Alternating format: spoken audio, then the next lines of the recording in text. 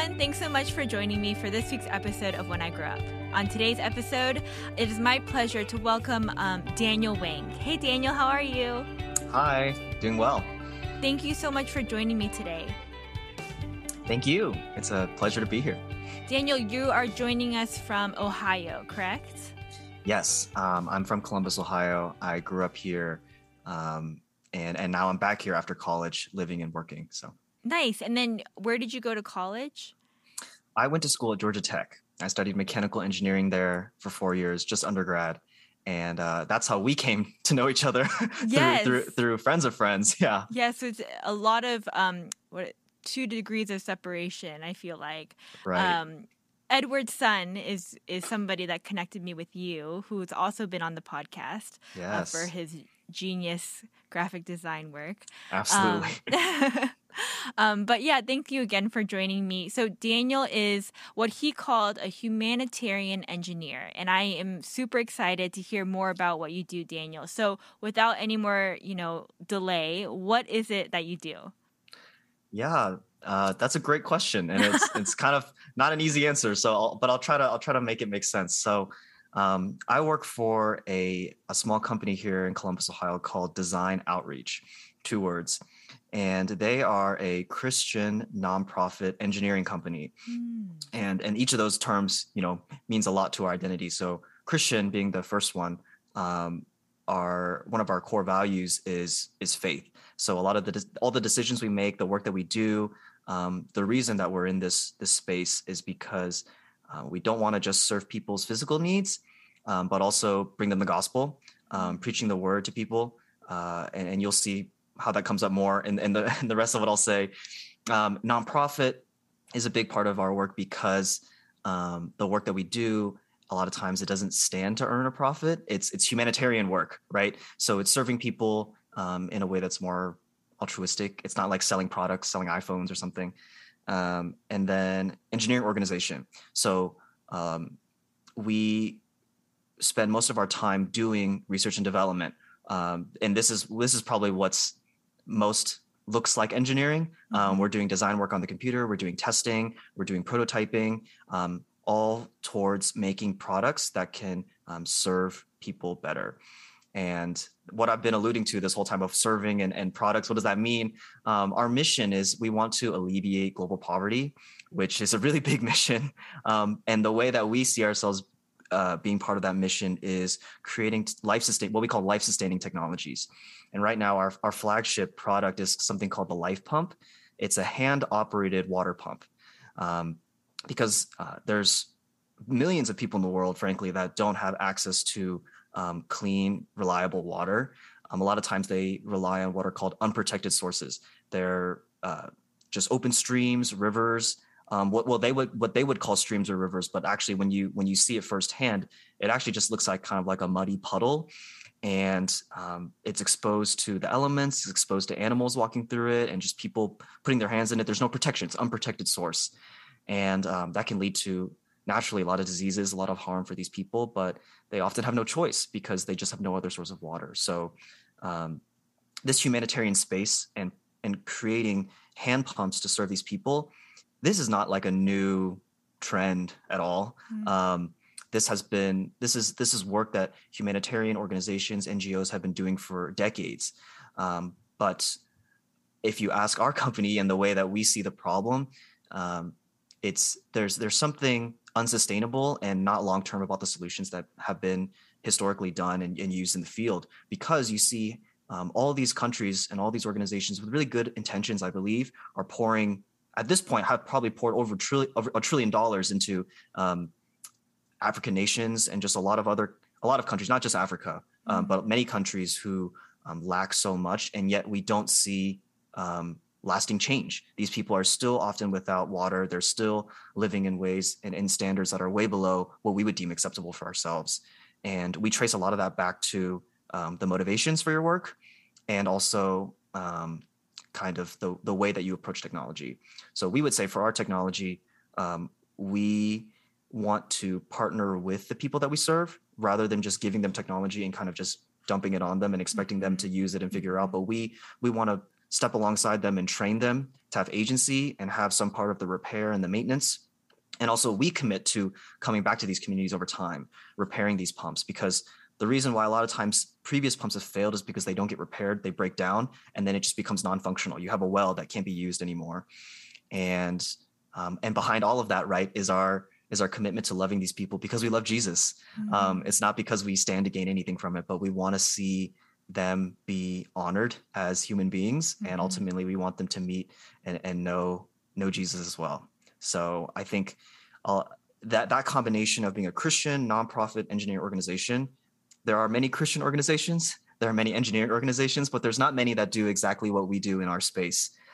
So we take a lot of pride in that. And bringing this back full circle, that makes me a humanitarian engineer because I'm part of the engineering that goes on to do this. So I'm based here in the U.S. in Columbus, but obviously the work and the result of all our work and the hopes is to serve a lot of times these people in countries outside the U.S. So that was probably a longer answer than you expected. But. No, that was like amazing. Wow, this is like so fascinating to me because I think what you said, that there are a lot of, humanitarian organizations that do nonprofits, and then there's engineering organizations, but that are Christian, right? But to bring the two together seems really effective, like for me as a Christian myself, right? So, and then I'm married to an engineer as well, as I mentioned before we started recording.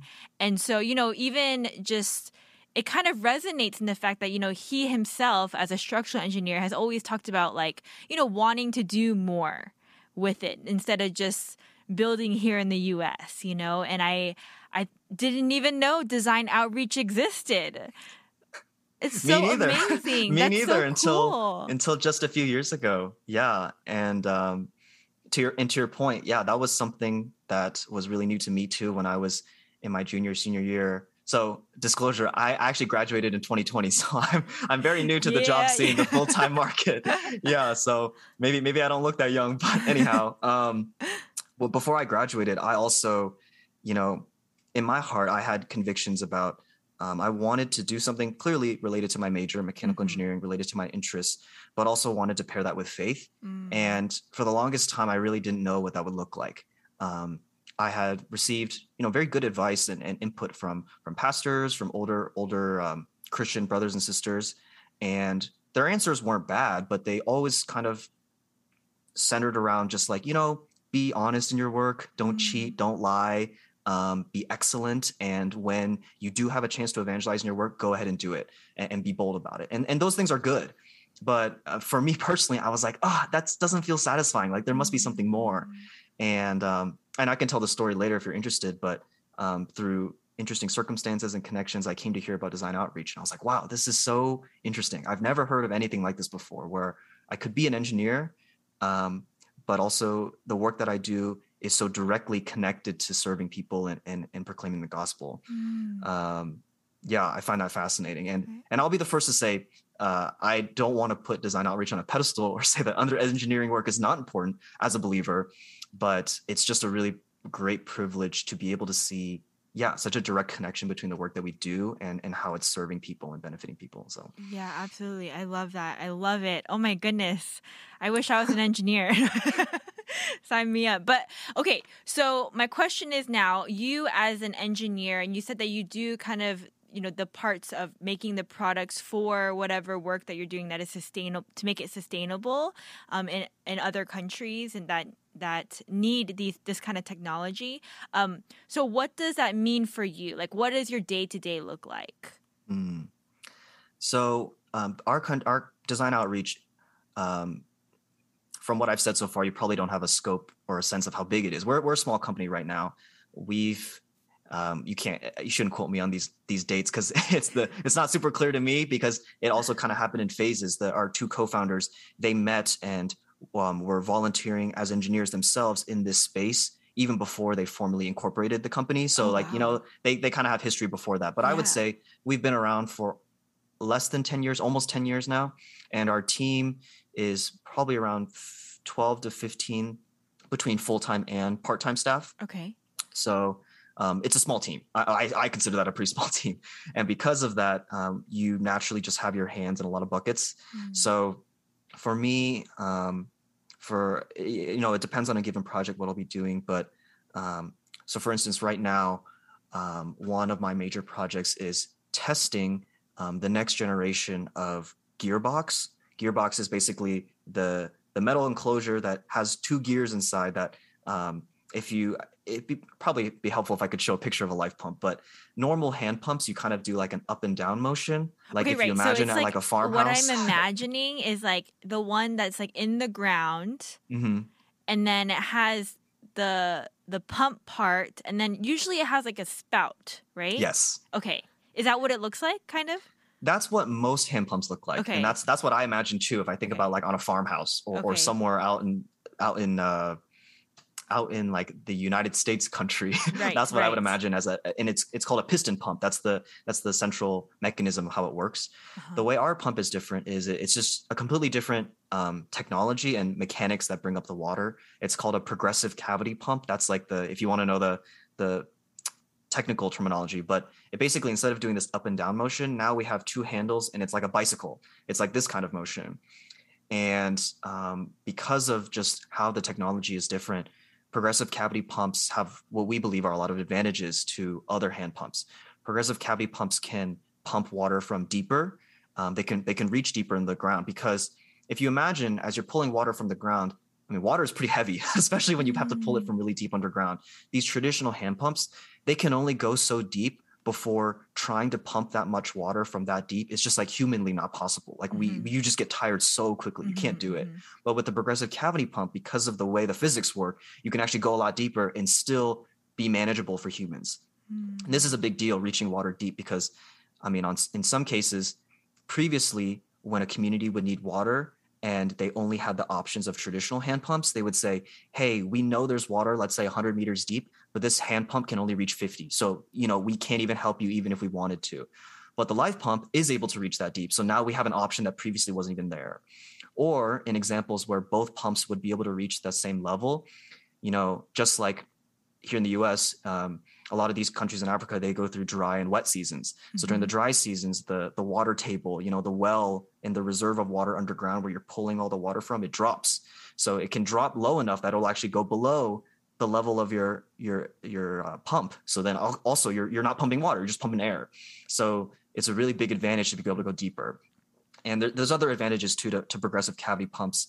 One being the way that the parts move and interact with one another. If they're designed properly, they should be able to last a really long time without a lot of maintenance, which is a big obstacle for a lot of these rural communities that we're serving, because they don't have access to supply chain. They don't have access to technicians who can just go out there on a day's notice. And again, something that I'm alluding to that we say a lot at Design Outreach, we talk a lot about reliability and consistent access to water, because like for us, when I wake up in the morning, I don't think twice about whether I can wash my hands or flush the toilet or take a shower. And especially when there's a pandemic going on, like even more important that we're able to have access to clean water. And for these people, the consistency is what matters so much. In the past, if pumps break down and they can't depend on water always being there, they can't do things like raise livestock or plant gardens. They have to spend so much time in their day going to the river, going to these distant locations and getting water that's not even clean. But when you can trust that water is always going to be there, you can invest your time into other things. Children are able to go to school. Parents are able to do other things during their day. And so that's why this consistency, this uptime is so critical. And that's something we really, really push with our pumps. And I think we're proud to say that for some of the pumps that we've put in the country of Malawi, which is one of the countries we work in a lot in Africa, our best success stories, they've been running for like 6-7 years now without need for major maintenance, which is like a really big deal. To put it in perspective, like they've done studies before of traditional hand pumps, and the statistics are wild. I don't want to say exact numbers because I don't remember, but like very often pumps can fail after just 6 to 12 months. And even if they do work longer than that, or like within like a 4-year span, even greater percentage are out of service and ultimately never get repaired. for a multitude of reasons. So, oh, again, you got me talking a lot No, about just a simple question, but this is yeah. great. I'm like so fascinated right now about even just the technology of the well being able to dig deeper, because I do have friends that work in nonprofit organizations that are working themselves on getting water to communities. And I'm like, man, I need to tell them about this. I don't know how you guys find the places that, or how do you guys find the places that need your help? That's a great question as well. So when I said earlier that we focus as an engineering company, the way we see ourselves and our role in this in serving people, excuse me, is primarily through research and development. Okay. We only have one office here in Ohio in the U.S., only one U.S. office, and so maybe connecting to your other question too, the work that I'm doing maybe on a daily basis is sometimes I haven't done much of it yet, but I know I will be using CAD and designing things in engineering drawings. I'll be communicating with our manufacturing department to say like, hey, are these things can we make these things the way we want to?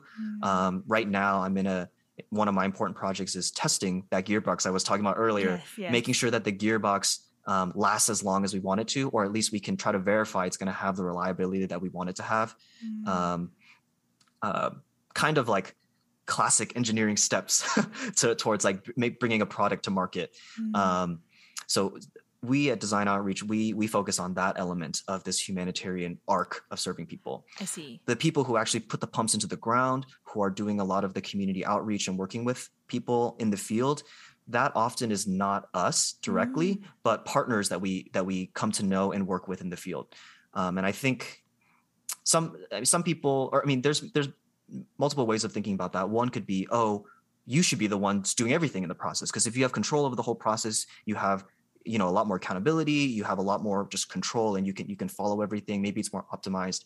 I think there's also a really good argument for the way we do it with partners in the field, because first of all, we have a small staff, so it'd be really hard for us to go to. We're working in 10 countries now to do all that work with just the limited number of people we have, and we don't want to reinvent the wheel. There's foreign pastors, foreign missionaries, aid groups, humanitarian groups who have been in these countries for years, who know the people way better than we do, who know the culture, who know, we don't want to get rid of that. We want to tap into that.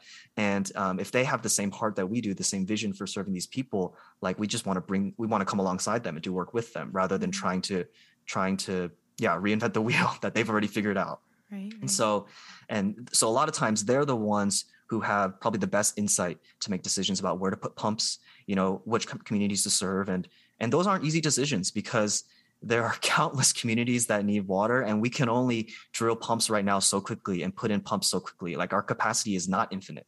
And so those are hard decisions that I don't envy. I would not want to make that. Right.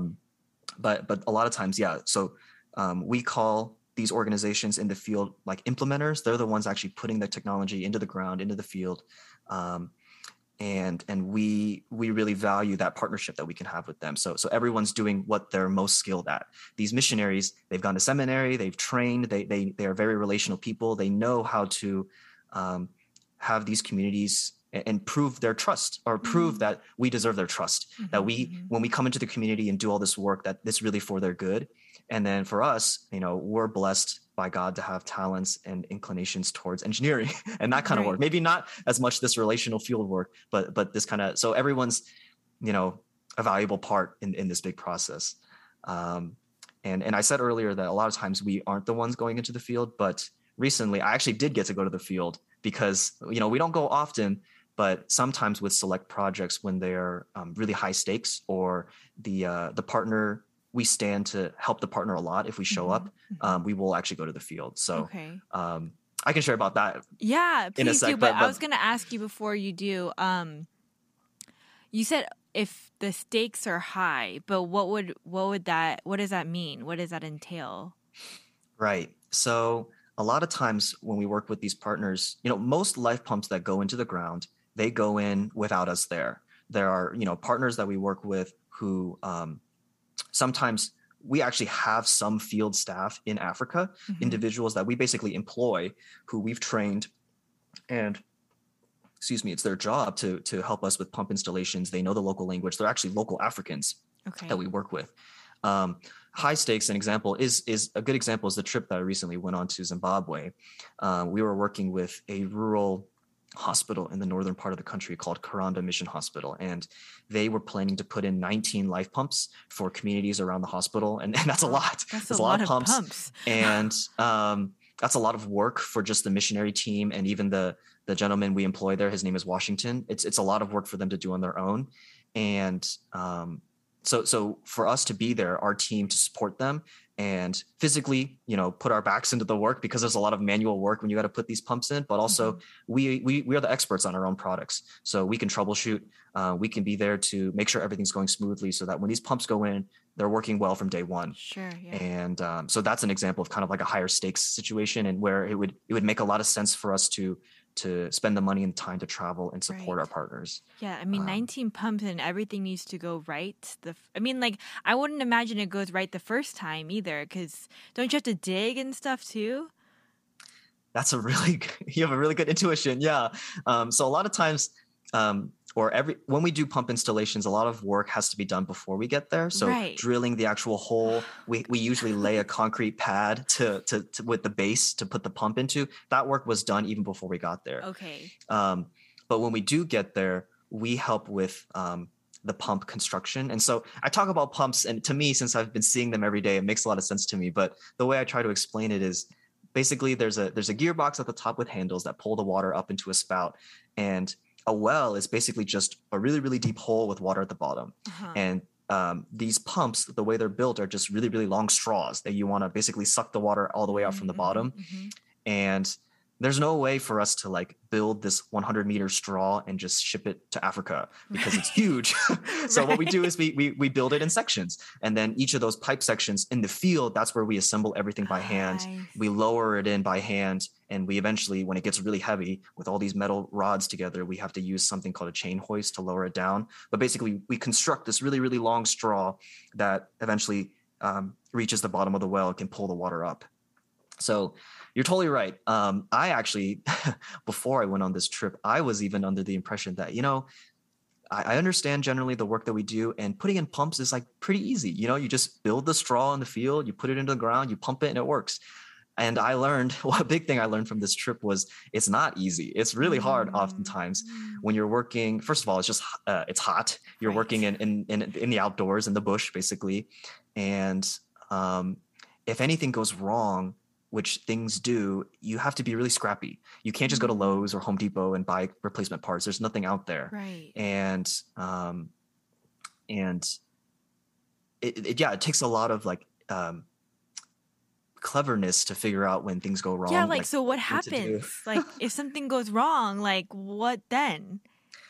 Yeah, I mean, it's a case-by-case basis, but there were actually a few really, really standout examples from our trip where this happened. So one time, it was in this community called Kadondo, where we had put in a pump. Basically, we installed it, everything perfectly. We were at the very last step of like basically securing the pump, making sure it was good.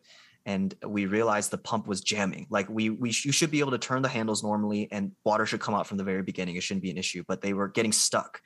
And my team and I, we realized really quickly, like this is very unusual. This doesn't happen. This shouldn't be happening. It should just be pumping normally. And there's so much resistance, you couldn't force it.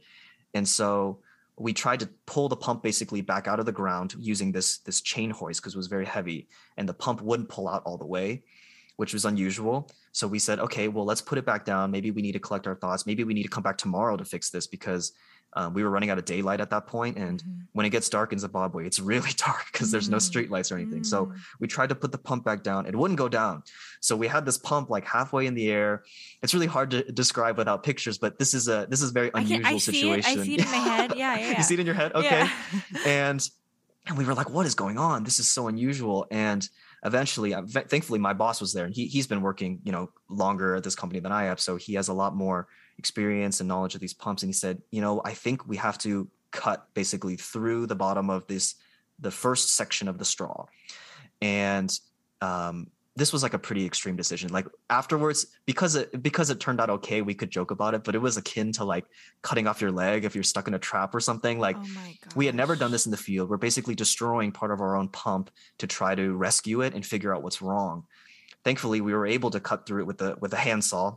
We were able to pull out the pump, and we realized at the very bottom, for some reason, the bottom unit where the water first gets sucked in, it was clogged really thick with like mud and silt. Mm. And that is unusual because usually that doesn't happen. The water in the bottom of these wells, when they're really deep, a lot of times the water as it from rain and from rivers and just like runoff as it flows through or seeps through the ground, it gets filtered and it becomes pretty clean at the bottom, I actually. see. But we had theories of like maybe the walls in the inside of the well had collapsed and kicked up a lot of dust and silt, and so for that reason it was getting clogged and whatnot. But this was just a really crazy example. Thank goodness we actually figured out what it was. It was being clogged, and so once we knew that, we were able to switch out the bottom section. We fortunately had a spare in our truck, and then we shortened the straw by one length to maybe lift the bottom of the pump a little higher where there might not be as much dirt at the bottom of the well. We Mm. put everything back in, and then finally, thankfully, it worked. And at that point, it was like pitch black outside. We were working by the headlights of our trucks Oh my to try to get it goodness. finished. But how rewarding. Absolutely. And it was an answered prayer. Like Yeah. when we first encountered the issue, we were like, oh my goodness, Lord, please give us wisdom to figure out what's going on, because Mm. this was the first time we'd ever encountered that specific problem in the field. We have very limited supplies to work with. Our home base where we were headquartered was like, at least a 30-40 minute drive. So it would be it's not feasible to go there and back to try to get replacement parts. And so and every time we do pump installations, the community that's going to be served by that pump, they always come out and watch because it's a big deal when they get this pump. And you could see them there. You could sense already their disappointment, the fact that we were thinking about, oh, maybe we got to pull this pump, maybe we got to do something about Right, it. of course. And something that was impressed upon me by our Zimbabwean teammates when we were working there is, like I said earlier, at Design Outreach, we talk a lot about sustainability, about long-term, like giving these people water over time and consistency. But sometimes we get so caught up in that, we forget that people also need water today. Like if we didn't Right. put this well in that day, it was just another day that this community had to drink dirty water. Mm. But to us, in our logic, we said, okay, if we can't figure out the problem today, maybe we got to come back tomorrow. Right, Maybe we'll right. have more tools, we'll have more time, it'll be daylight. But the Zimbabwean team members we were working with were like, no, we got to try to do this today. This community needs it. Mm. And yeah, so just working with all those feelings, all those uncertainties, Yeah. and still being able to, by God's grace, figuring out what to do was amazing, and Yeah. was a big lesson to me of like, this is hard work. It's not Yes. easy to put in Yes. pumps. And there's a cliche of like, if something's easy, everyone would do it. I think it's kind of true in this regard. Mm. And again, not to toot our own horn too much, but yeah, it's not easy work. Your horn is worth tooting, honestly. Like I am completely amazed by the process of it all, and even just the heart behind it too is so cool. Like, man, I wish I had known about this, when I was in college, honestly. And I hope people listening, will know that you can bring your passions with your faith and make it into something so great, and which a lot of my guests do, honestly. But okay, so I have another question. Like, I don't know if you know the answer to this though. Like, is it expensive? Like, where does the money come from to make these pumps? No, that's a really good question. And you're onto something. And the short answer is, it's not cheap. There's a reason why. I mean, there's many reasons why the traditional hand pumps that I was talking about, the ones with pistons, excuse me, there's many reasons why those were so popular, and there's so many of them in the world. One of them is they're cheap. They're really easy to make and Oh, I manufacture. And see. actually, the designs for a lot of those hand pumps are now public domain. So you can just look them up online and have access to the sketches, right? Like you can't do that Oh, for any other interesting. product from a for-profit company. And we don't release our designs and engineering drawings either, because we have, that's our intellectual property. Right. But these hand pumps that have become standardized and used throughout the world by so many NGOs, even by the UN, like they're so common, and they were, there was so much effort put into them. Now they're public domain; anyone can use them. I see. And so they become very cheap.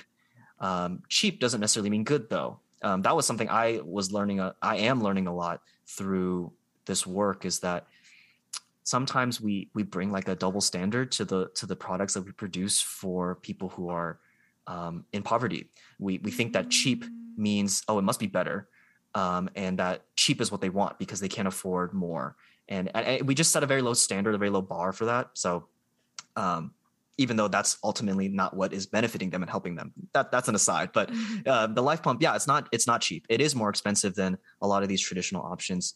But we feel like when you see the effect and impact it has on these communities, and you see the long-term benefit, and you see the ways that traditional hand pumps have actually failed, we have good evidence of it. It's not just us trying to market ourselves differently. It's like, look at the data and how these people are, after decades after decades, still suffering and still not having reliable access to water. So we think it's worth it. But where does that money come from? That's a really good question. There are a few main sources. So one is through fundraising and donation. So we are in touch with a lot of religious organizations and non-religious. So like churches and other small groups. Sometimes they will hear about our work and be very excited about it and say, hey, we want to raise money for this. We want to raise enough money for a pump to give this money to design outreach. Then they can buy the parts, they can have them machined and manufactured and send it out to whatever community that they've now located, is just the next in line to receive a pump. Yeah.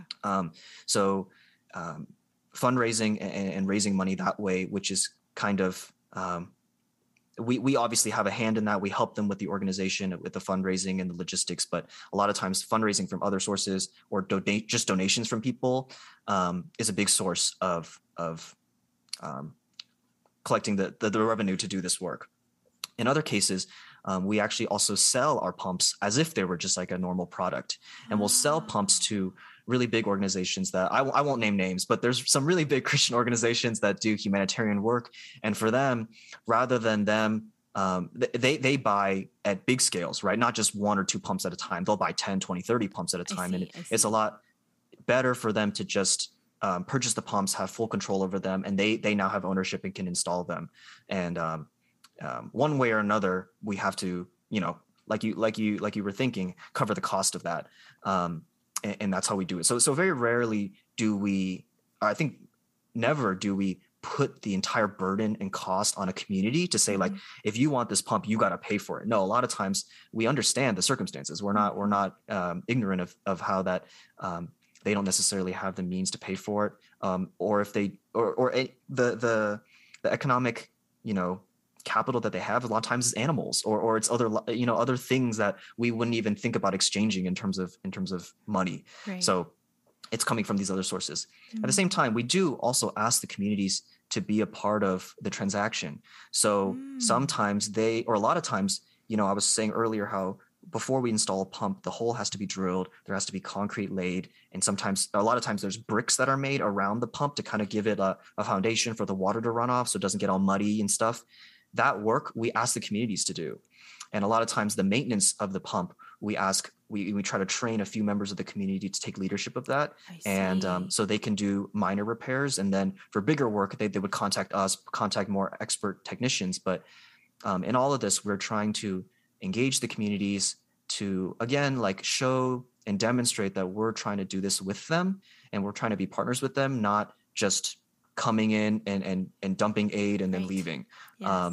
And we find that in the long term, when people feel like they have ownership, they have agency over this technology, they also care for it better and it lasts longer. And there's just greater outcomes that way. Yeah. Just that ripple effect that happens. That's amazing. Yeah. So Daniel, I've been asking you a lot about your organization and stuff like that, but I really do want to know too about your education and how you got into like deciding to be a mechanical engineer as well. But as far as the technical side of your job, so are you doing? I know you said you're working on the gearboxes, but can I ask, like, what does that exactly mean? Like, are you doing the actual designing part, or like figuring out ways to make it better, or what does that look like? Yeah. Another great question. So as a junior engineer, I can't be tasked with making a lot of the really important decisions. Sure. I'll admit to that because I don't have the experience yet, and because I don't have that subject matter knowledge. And this leads into another really interesting aspect of design outreach. Again, our team is really small, so not only can we not afford to always do the work in the field, even just amongst our only half the staff of our 12 to 15 is R&D engineers. Mm-hmm. So if it was just up to us to do the work that we need to do, we would be swamped and it would just be so overwhelming.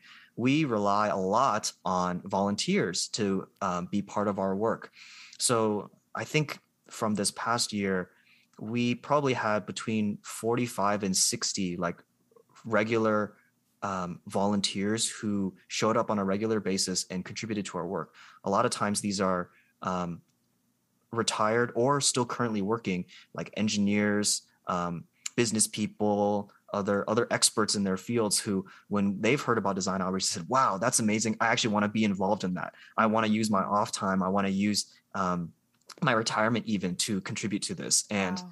I mean, that's an amazing testimony, I think, of how God is using people and can use all people in any stage of life. But for me, what that looks like is this project. So for instance, this gearbox project, the team is like half full-time staff and half volunteers. And these volunteers are the people who are making a lot of those big calls about, I've spent 40 years designing gearboxes. So I know how this works. I have an intuition for this.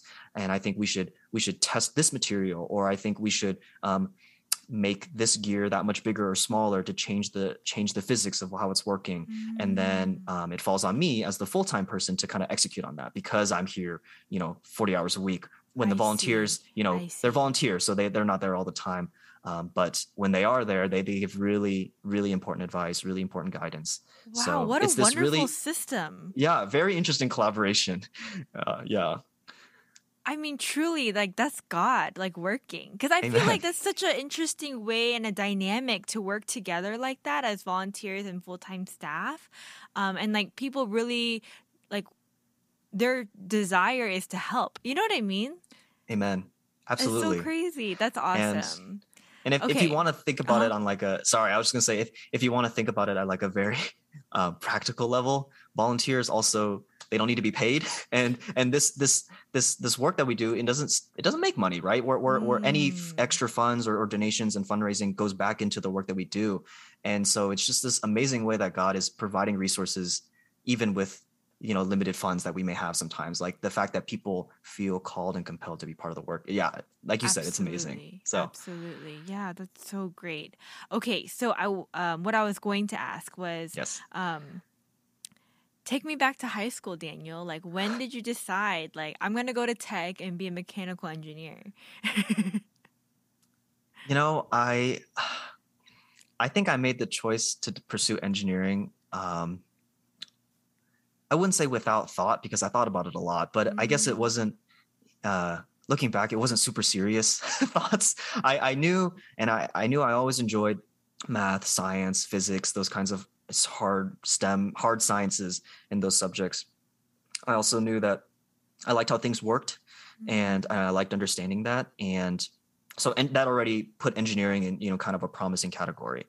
And looking towards college, I said, engineering is such a big field, and I don't want to like narrow myself too much because I don't know exactly what I want. So mechanical engineering, which is the broadest of engineerings, allows you to do a lot of things. You can end up working on airplanes. You can end up working on cars. You can sometimes end up being a structural engineer and building bridges and roads. So I said, I don't want to commit myself just yet. Let's just do mechanical engineering, and then we'll see where life takes me. So that's how I ended up doing ME.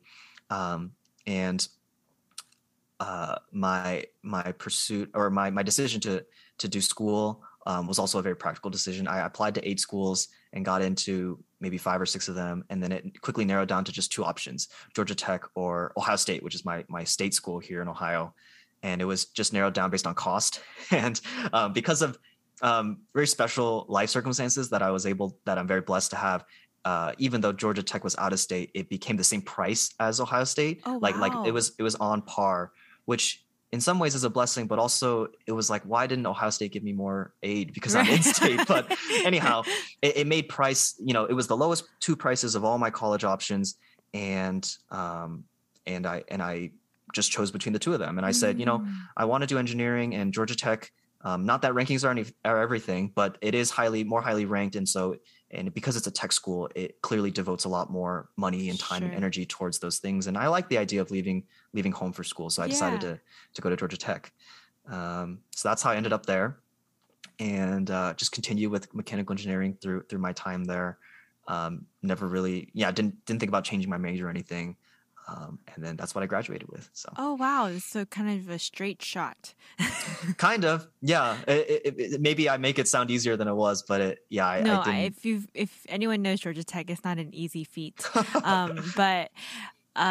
So at any point, I guess you didn't really question your decision as far as ME goes, as being a mechanical engineer, or did you? Was there, like, while you were doing your classes, were you like, was there any doubt at all that this is what you wanted to do, or?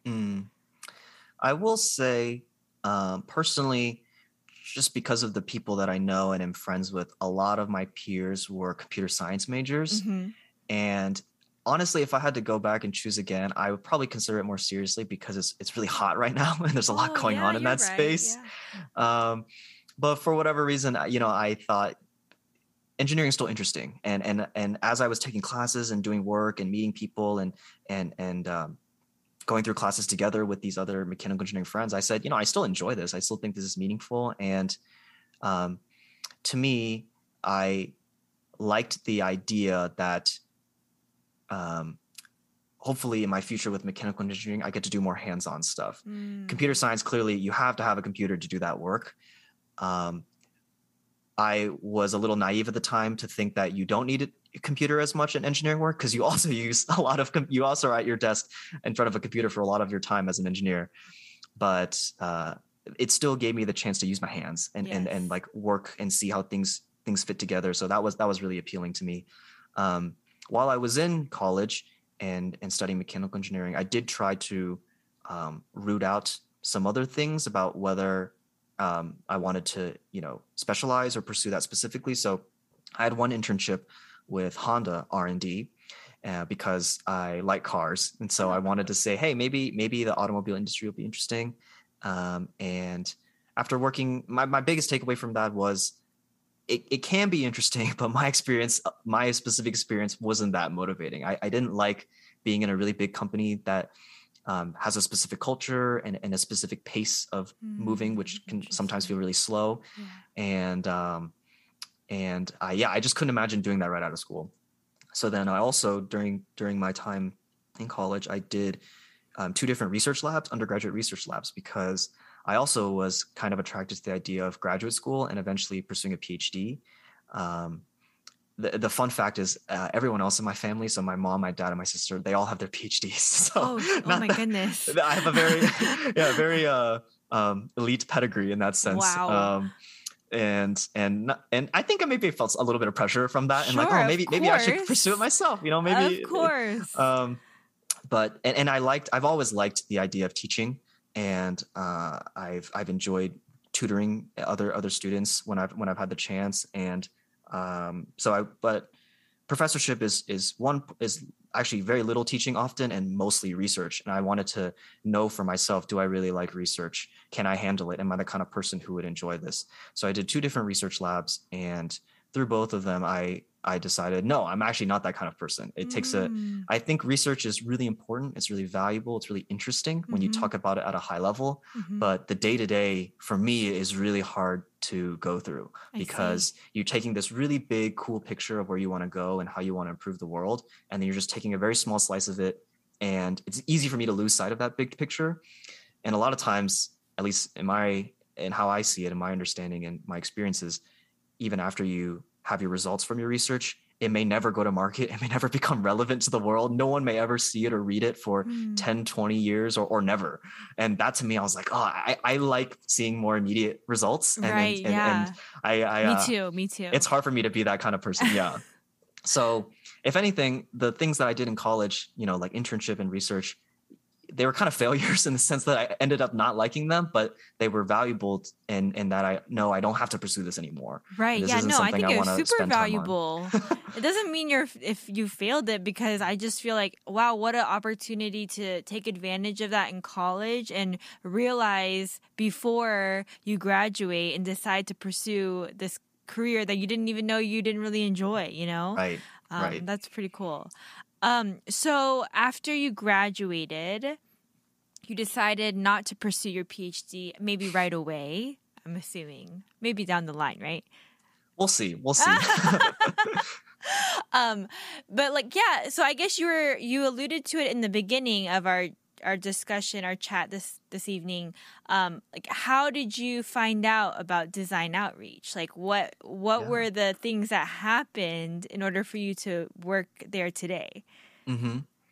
So I graduated, my last semester was the spring of 2020. And that was when the COVID pandemic was, Right. really, that was when it was really hitting and quarantine was happening. And my semester got cut in half. Everyone had to go back home. So I went back to Columbus and was finishing classes online. And during that time, still job searching too. But at the time, I really wanted to stay living and working in Atlanta. It was the first time I had basically left home for an extended period, and I really loved the city. I had developed so much community there, and I wanted to work there. So a lot of my job search was focused there. But probably partly from my own enthusiasm and how much diligence I had in job search, but also because of COVID, my job search went really poorly, and it was really hard to land interviews, and it was really common for people to be ghosting me. So that was a really discouraging time. Discouraging, man. Yeah, absolutely.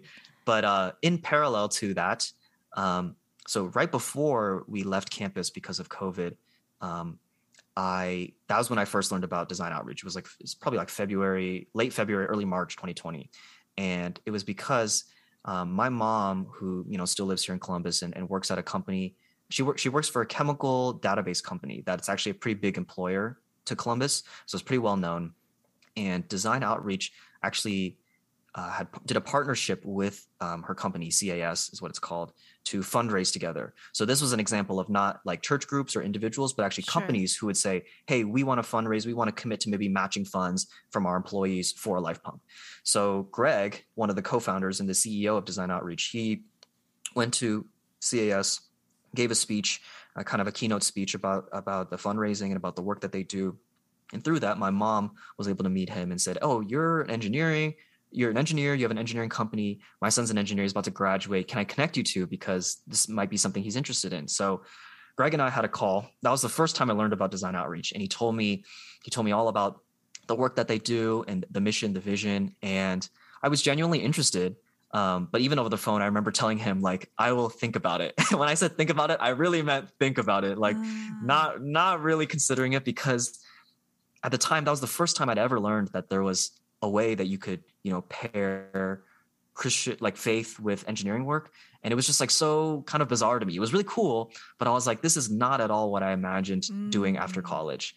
And for multiple reasons. One, to me, I thought, going to nonprofit work and in a small company, I wouldn't be able to learn or develop very quickly. Sure. And a lot of people told me that, hey, the first couple, your early 20s and early 30s, or your 20s and early 30s of your career is essential to developing a really strong foundation. If you want to keep progressing your career, you want to, make a good career out of, make a good career for yourself. You have to take advantage of those years. So I thought, oh, maybe this company wouldn't set me up for that kind of success. Maybe I would want to come back to this after going to a big company that's more established and whatnot. And I'll be very honest too. I didn't study mechanical engineering to make a lot of money, but when I learned that often is part of the deal, I came to expect it, or I said, oh, that's something that I would really like. And frankly, working for nonprofit work doesn't lead to that a lot of times, doesn't lead to a lucrative career. And that was hard for me at the time. I said, I don't know if I want that. So I was very honest with Greg, and I didn't say everything that I'm saying now, but I said, I'll think about it. This is really interesting. I'll keep it on the back burner. Fast forward 6-7 months, I was back home. I had graduated after completing my classes virtually. Job search was still going poorly. And at that point, I was like, maybe I should consider design outreach more, not necessarily out of desperation, but just, I'm back in Columbus, and I think it's I think it's not just coincidence that Design Outreach is based here in Columbus. If No, it it's wasn't not. here, It's if it not. wasn't here and Greg didn't have that conversation with my mom, I don't think I'd ever hear about this company. It's so Right. small, didn't know this kind of thing existed. But now that I was back, I actually reached out to them again. I had an in-person conversation for the first time, and I met Greg for the first time, and we talked more. And I knew that he was someone who I could shoot really straight with from the beginning. So I told him a lot of my reservations, just point blank. I said, hey, these are the things that make me kind of wary of this job, and I think it's exciting, but these things kind of scare me. Honestly, this is not at all what I thought engineering would look like after I graduated. And he had really great things to say and push back on. He's also a believer. I mean, I think all the people at our company are Christians, and he had a lot of challenging things to say about like the ways I think about money, the ways I think about success and career, and just left me with a lot to chew on. And so ultimately, I came back home, spent a month praying about it, talking with friends and family, continuing to job search. Still wasn't going anywhere, and just after a lot of deliberation and just thinking about it, ultimately I was like, I think this is something I want to pursue. And it wasn't like a sudden light bulb moment. It was just a culmination of just a lot of thoughts, a lot of thinking about what do I want in life? What am I trying to get out of my career? And, what does it mean to honor God? And ultimately that led me to pursue the job with Design Outreach. So I applied, went through the whole application process, got the job, and then I still didn't start working just yet because another critical and very unique part of our work is that all the full-time staff are support raised. So I don't know if that terminology means anything to you or to others, a lot to me, but but like it's very similar to, I guess, how missionaries are supported, right? They're not paid for their work. Exactly, campus staff, yeah. So all the full-time staff at Design Outreach are also support raised. So we have to go to our friends and family, just anyone in our network, sometimes beyond our network, to share about this work and say, hey, we would love to partner with you, and basically you donate and support us financially to allow me to do the work that I do. To say it very frankly, like that's how I get paid. That's how I get paid to do this work. Yeah. And so that was a whole nother very interesting journey because I knew that this job was support raised from the beginning. That was another kind of my struggle of whether I wanted to do this or not. I had never done anything like that before. I'd never gone on missions before, so I never had to support raise for anything. And there were so many doubts in my mind of like, can I even do this? Like, can I communicate this well to people and get them excited but not lie to them? Like show my heart for this work, but also be genuine. And also I had so many doubts about like, do I even know enough people? Do I know the right people? Because in my mind, people who enter ministry and these kinds of support race positions, typically they're married or they have families already. They just have big social circles. My social circle was mostly people who just graduated like me. Sure, like they're only just starting their jobs. Like who's going to give to this? How am I even going to make this work? And Design Outreach didn't, just leave us, just throw us into the pool. Like they gave us training, they gave us some setup and material to work with, but a lot of the hard work was just on us to prepare and just go out and talk to people. So starting from November until mid-February, 3.5 months, I spent support raising. And I had these specific goals that I had to reach before I could start working with the company because they wouldn't let me work without paying me. And I needed to reach that goal. Yeah. And to some people, 3.5 months may sound like a long time, but it's actually really fast. The training that we went to for support raising, they said it typically takes people, even for people who are working or support raising full-time like I was, because I wasn't working another job, I wasn't in school anymore. People support raising full-time can take like 6 to 12, more often 8 to 12 months to get there. I believe because it takes a lot of time to meet with people, to follow up for people. Just because you have a meeting with someone doesn't mean they're going to feel called to give. So to have reached my goal in 3.5 months was, again, God showing his hand at work and providing those resources. If you did that in 3.5 months with no problem and people were willing to commit, it was pretty clear, I feel like, where God wanted you. I think so too. And I really can't take credit for it because I had never done support raising before. You can ask some of the people I met with, like the first people I ever met with, my speech was really not confident, and I was stumbling, and it was uncomfortable. I didn't know how to talk about it. It is. it worked not an out. easy thing to do. It's not, Yeah. no. Oh man. But So yeah, okay, so so you came up with the funds within 3 months. 3.5 months, I reached 90% of my support goal. So That's our insane. company, a lot of organizations, when they ask their staff to support raise, they have their own goals. So for us, it's 90%. And once you reach 90%, you can start working, and then the last 10% you can raise that while you're working Okay. over the first year of your full-time work. So yeah, I was able to reach that goal and start working in March. So March was my start date, March 1st this year. And so now I'm only approaching like 6 months of working at this No, company. but I mean, everything that you've explained to me and the things that you've done and the trip that you've taken to see the work being done. I mean, Daniel, in my book, you are saving the world. You are contributing to, you know, to the the mission statement that you presented to me at the very beginning of our conversation, and I am so inspired right now. It's like so wonderful. It's so great. um I want to ask too, like, before we're coming up kind of like on an hour a little bit. I have time. Oh, you do? Good, good. Yeah. Good, good. Yeah, I wanted to know. I mean, you kind of already laid it out for me, like some of the benefits of your job or what you enjoy about it, but could you reiterate it for me again? Like, what do you like most about what it is that you do? Because I feel like, even though it sounds wonderful, Hmm. it's challenging. Like, I've heard bits and pieces now where, I mean, fundraising, number one, like, is not an easy thing. I will be transparent with you right now.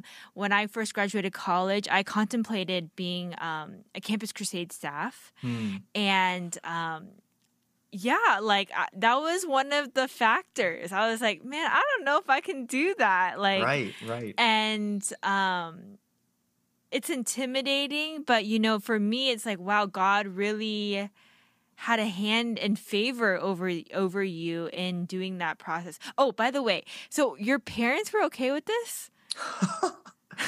That's a good question. So yeah, to give a little bit Your more background. PhD parents were okay with Yeah. this? I'm just kidding. Just kidding. Yeah.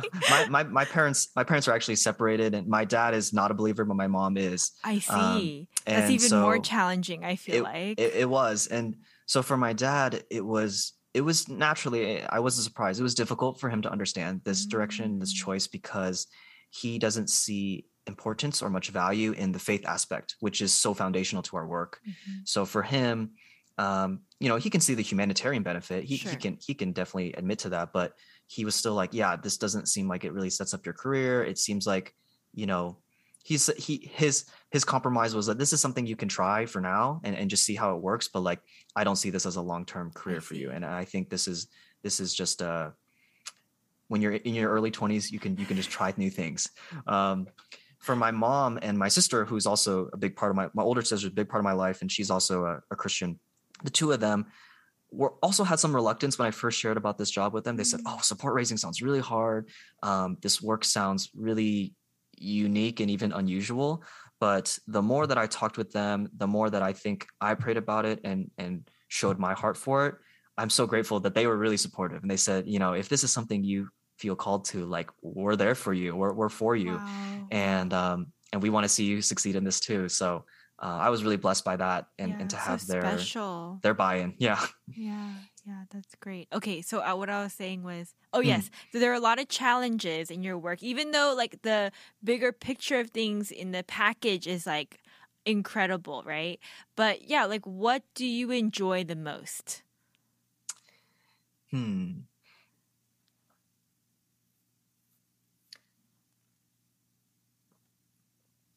I think several big things come to mind. One, which I kind of touched on earlier, is being able to see the overall journey and like full picture, full circle of the work that we do Mm, is really really satisfying and fulfilling for me. At least I don't have experience. This is my first full-time engineering position, but I imagine for other people who are working in really big companies, really big corporations, Honda R&D. That's what I have experience with.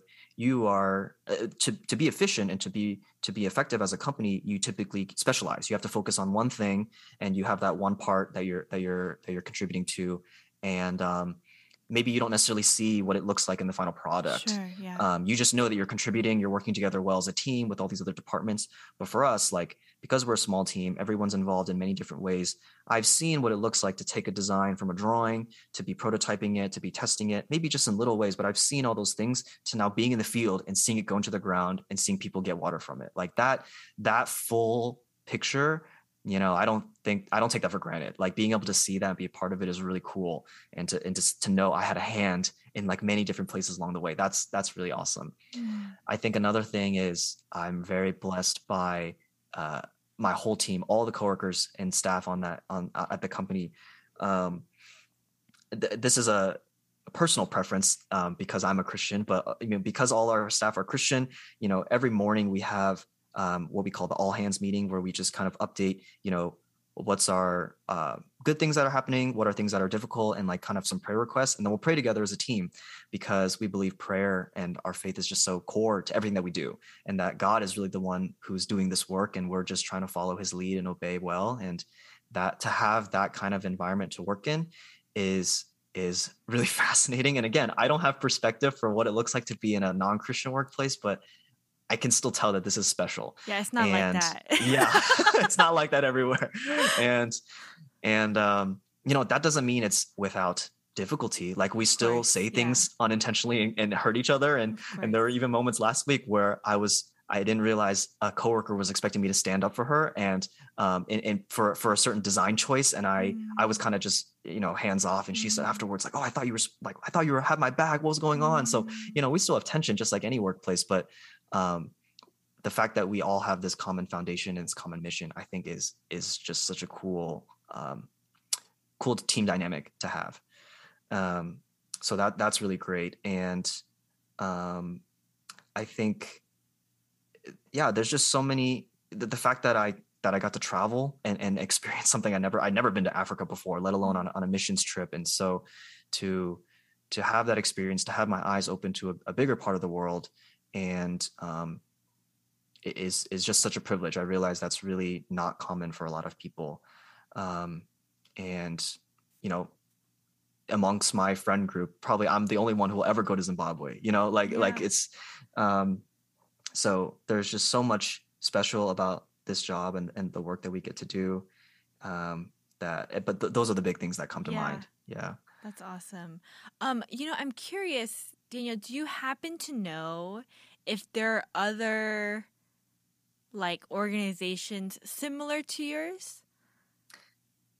I do know that some exist. Okay. And I know those because we partner with them, or a lot of times we work with them. So there are, I don't know the names off the top of my head. That's okay. But I know some of the contacts. And there's a version of basically design outreach that focuses more on civil construction. So like building roads and bridges that exists. There's one that's also focused on, or also does work with water. But rather than building hand pumps, they focus on piped water, like normal plumbing, like we would see in our own homes. And that obviously serves a different population, not rural communities, where it would be unsustainable to have that kind of infrastructure, but in more urban environments, when there's more dense populations, those kinds of organizations exist. But like very broadly, there's not that many.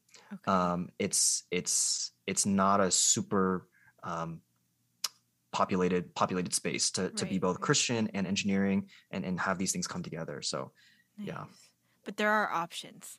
There are options out there if you look for them. And I can't say I could direct you to all of them, but I know the people who could. Yeah, so yeah. That's awesome. Okay. Well, I feel like was there anything else you wanted to share that I maybe missed or you wanted to talk about?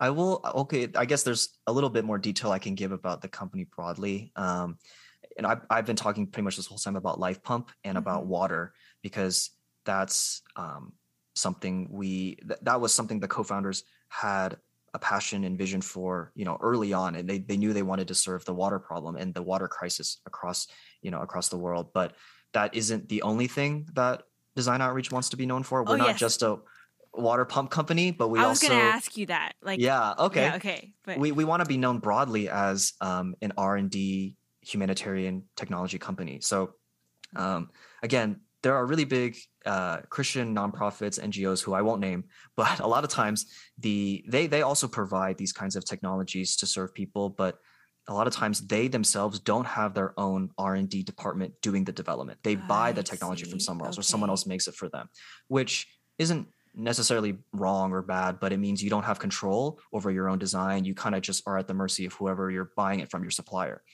We, our very big vision, our CEO always casts very big visions for our company. We eventually want to be known as the go-to R&D company for the world's nonprofits, whether they're Christian or non-Christian. And not because we're necessarily ruthless and pushing everyone else out of the field, but because we want a reputation of work that is really excellent, that serves people really well. And we back it up with this commitment to go back to them for this long-term reliability, this long-term serving these people, and also sharing the gospel with them. So with that being said, water and sanitation is one big area that we're focusing on. So Life Pump is just one of the technologies. There's also some other ones that we've developed there. And then the two other sectors that we are currently moving in towards, one right now with a little more progress than the other, are global health and agriculture, because these three categories we see as really foundational to a lot of the impoverished world that is really lacking in infrastructure and technology, and just has been really left behind in development. And another terminology, or another term we use a lot when we talk about this work, is appropriate technology. Appropriate meaning it's appropriate for the places that they're being used and the people that we're trying to serve. So another, I think, fallacy or another kind of misstep that a lot of traditional humanitarian approaches take, I would say, is we try to use technology that we've honestly optimized and maybe perfected for use in the first world, and we just drop it in third world countries and expect it to be useful. Sometimes we'll give them our used technology, lightly used, or sometimes even new. And I think there's good heart, there's good motivation behind it, but there's so many impracticalities to that a lot of times people and countries and companies who donate never see or never really think about. And an example of that is right now, one of the technologies we actually were, I wasn't doing it personally, but two of my other team members were on our trip to Zimbabwe. We were talking with Kuranda Mission Hospital we're talking about their need for something called a wound vacuum pump. So this technology exists in the US, and basically for really deep wounds, really like, I don't know much about this because it's not my area expertise, but for really deep wounds, a lot of times to get them to heal properly and heal efficiently, you would basically put something on it that's like a vacuum. It creates suction, it creates negative pressure, a vacuum. And by pulling up on the skin, it like increases blood flow, it increases healing, and and it's pretty common, and it's a go-to care for a lot of people in the US for certain kinds of injuries and for ailments. And there have been examples of, taking these wound vacuum pumps and dropping them in Africa and hoping that they would work, and they don't. First of all, these pumps need electricity. Electricity is something that we're so, take for granted in the US. Is not always available in these rural hospitals, or it's inconsistent. And even if you have electricity, it's not even the same voltage. It's not the same, rating. It doesn't have the same outlet. And a lot of times, because of the supply chain and just like the wealth of resources we have in the United States, we are able to make a lot of medical technology use reusable parts or disposable one-time use things, which is good in terms of hygiene. Like there's a lot of advantages to that, but it requires you to be able to get things really quickly and to constantly have supply of that. That is really impractical, implausible in these countries and these communities which are really rural, which are really far removed from big cities. And so either they have to reuse things in a way that makes it non-hygienic and more dangerous, or they just have to go without.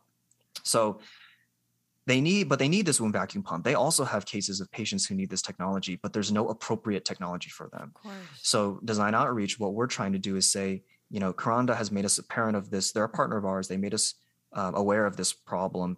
And now we're trying to do some investigation and research to say, how can we design something that is appropriate, that could be used for this? Ideally, it'd be lower cost, but never to compromise on quality, and basically something that would serve these people well. Because there's a saying that we also, another saying that we have in the office, which is 90% of the world's 90% of the world's products are developed for only 10% of its population. Ooh. If you think about smartphones, if you think about cars, if you think about everything, computers, really. so much stuff is developed for just a really small portion of the people who live on the earth. Yeah. And it plays right into this whole dynamic of appropriate technology and how there's so many people who are left behind, so many people who aren't getting what they need and don't even have basic necessities. Like that's like what's really dire about the situation. And so I'm using a lot of phrases that Greg used and has kind of imparted on me, but this is like the why of design outreach, why we exist, why it needs to exist, and why it's important that we do this work, because there's so many people who aren't being served this way. And it'd be easy for us to just focus on doing the technology, but we maybe make it harder for ourselves by also bringing the gospel piece. That may mean we get less funding. Maybe people who would give to a secular organization won't give to us because we're Christian affiliated. And but we've made the decision that, like, for us, it's to bring flowing, reliable water, but also living water to these people. Like those together, that's crucial. That's what's really going to change people's lives. So, if it sounds like I'm have this rehearsed, it's because I've heard it so many times, and I believe it now. Like this, the context that we're working in, situation, and how urgent it is, and why we have to be doing this work. So this is fantastic. I love every single part of it. I think, honestly, it's practicality, bringing together with what we believe as Christ followers and executing it. There's nothing better, for me, because I too like immediate results too, like seeing the work happen. And man, it's just, I'm so blessed by this conversation right now. It's so great. And my eyes have been open to the possibilities, right, of like faith and career coming together, Yeah. So it's really great, Daniel. Do you have any advice? Like, I don't want to say like advice about your job really, but just any advice at all to like a young person listening to this podcast right now? Yeah, I think I do. I think one thing I'll say, so two things. One thing quickly is, as much as I've said and kind of promoted design outreach, because I really do believe in the mission and the work that we're doing is valuable and needed. This does not diminish work that is not so clearly tied to the gospel or not, producing technology for the other 90% of the world. There's value and importance to all the work that people do.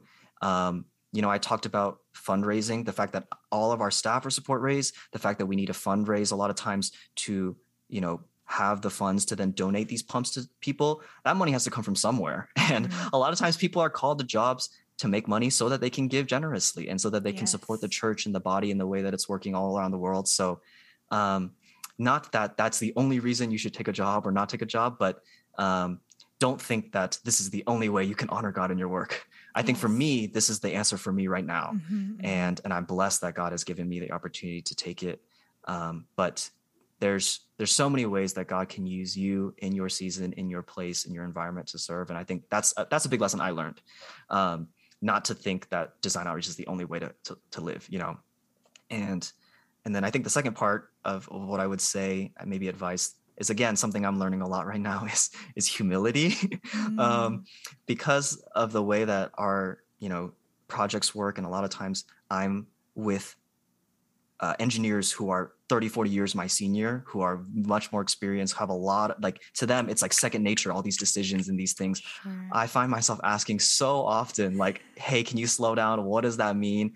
And if you know me as a person, I can kind of get prideful, and I don't want to look dumb. I don't want to ask dumb questions. I don't want people to think I'm slow. And, part of me is like, I got a college degree from Georgia Tech. I should be able to know some of this. I should be able to figure this out. But humility is not that.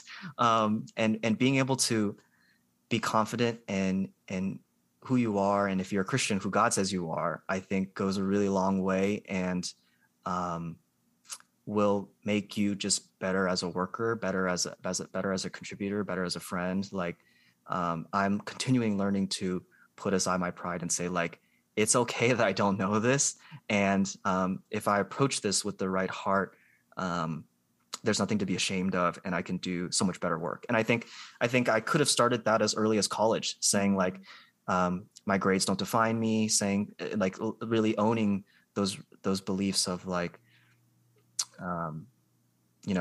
there's no stupid questions. And even if they are stupid questions, to get to a place where people's opinions of me don't dominate what I think about. And I am not so concerned about my image. I want to be seen as someone who's humble and who's always willing to learn. That's like what I'm currently trying to be like, not someone who knows it all. No, but I totally feel you in that, and I think I'm so thankful. Thank you for your transparency and vulnerability tonight. But that last piece on humility, I think, is important for a lot of people to hear, and including myself some days, and,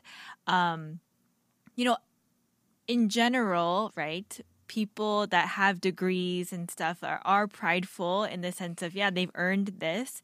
But I would even go as far as to say, as an Asian American people, right? Like, even more so, it's embedded in us almost, like that we have this pride, and that is hard to like, just admit, like, hey, I don't know the answer. Like, how did you do that? And it's so hard. And I really appreciate you speaking out on that right now. So thank you so much, Daniel, for everything. Thank you. This was a lot of fun. And just thinking about these questions makes me more grateful, and makes me even more reflective about how I can be more humble and be better. Yeah.